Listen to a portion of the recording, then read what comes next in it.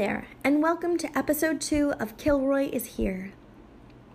Today's episode focuses on when you're stuck in the beginning, or dessert first.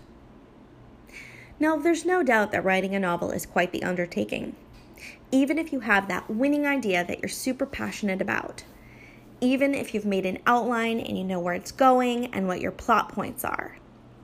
Even if you know who your characters are and have written their backstories, their personality traits, their motivations, and even if you've carved out a space wherever you live that's just for writing, plus a routine for when you'll do it.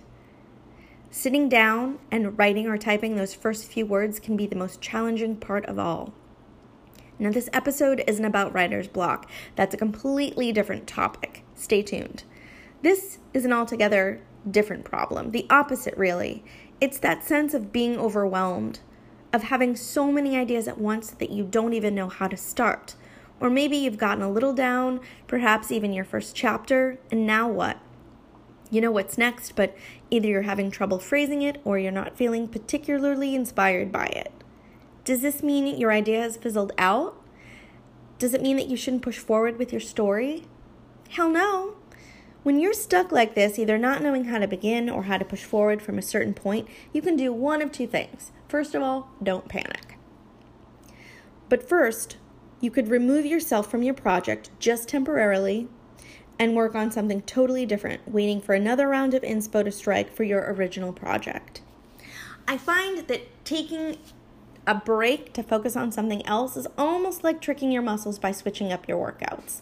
And after all, our brain is also a muscle. Sometimes this kind of creative shock to your system can trigger even more inspired ideas around your original piece when you do revisit it. Normally, I do this anyway when I finish a first draft just to get some separation between myself and the story, to think about something else or write a short story before going back to edit. This helps removing the closeness to the work that would prevent me from innovating, revising, and reviewing with too much bias. Now, the second thing you can do is start writing in a non-linear way. And for those super anal Virgo types like me, this will be hard because it breaks the natural order of things. But whenever I've done this, it has unleashed my creativity. By non-linear writing, and again, this doesn't just apply to fiction, this can really help with any writing situation that you're stuck in. I mean writing out of order. Maybe you had it in your head to trudge through this part to get to the part you're really passionate about. Maybe that part was even the original seed or scene or character interchange of inspo for your book. But now you're keeping yourself from it out of the need to write in a chronological order. I'm guilty of this the same way that I'm guilty of forcing myself to eat what's on my plate that I least want first so that by the time I get to what I actually want to eat, I'm full. My advice, stop doing this. Why punish yourself? Eat the dessert first. It's your book, your idea. You can get it out in whichever way works best for you. Write that part that's welling up inside you. I can tell you from personal experience that it works. When I was working on my first novel, The Vitruvian Heir, I was about 3/4 of the way through when I got stuck. Breaking from chronological form was way out of my comfort zone, but I'm pretty sure it was a fellow writer who encouraged me to do so. And I thought, what the heck, I'll try this and see what happens. What happened was a revelation for me. Writing the pivotal scene between Lore and Fallon, the one I'd imagined since the conception of the idea, re-inspired me.